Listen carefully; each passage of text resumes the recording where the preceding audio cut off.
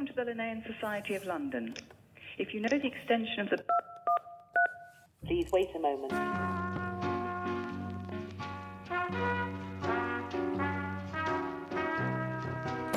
I am Staffan Müllerwille, University Lecturer at the University of Cambridge for the history of the life and the earth sciences. I've been working for a long time on Linnaeus, and one of the most fascinating episodes in his life is a trip he undertook in 1732 to the northern provinces of the Swedish kingdom, in particular Lapland. During the journey, he produced a journal that is kept at the Linnaean Society today, probably one of its most valuable treasures. It was never published, his travel account, by himself, but in 1811, James Edward Smith, the first president of the Linnaean Society, published it in English translation.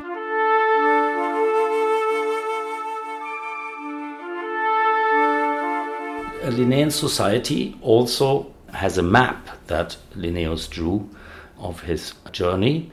It is a fascinating document. It lets us not only trace in detail the course that his journey took along the Bothnic coast and then into the Laplandic mountains, the highlands of Lapland.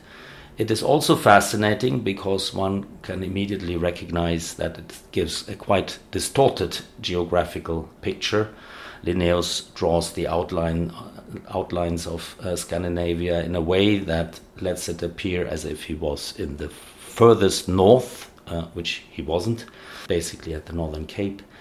And there are many additional dotted lines indicating where Linnaeus went and to regions where he in fact never went. He overstated the extent of his journey basically because he was paid by the mile by the Royal Society for Sciences in Uppsala and felt that he was sort of underfunded.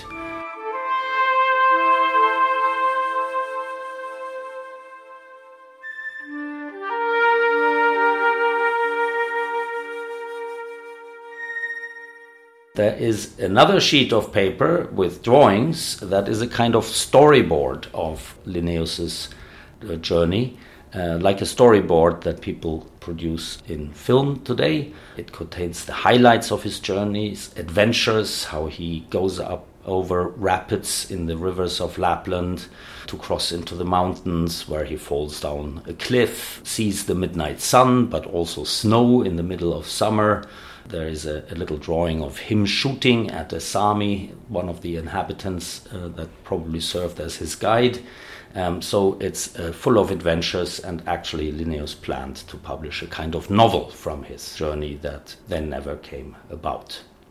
You are welcome to come and study these documents in detail at an exhibition that is currently set up at the Linnaean Society and will be open to the public until the end of April.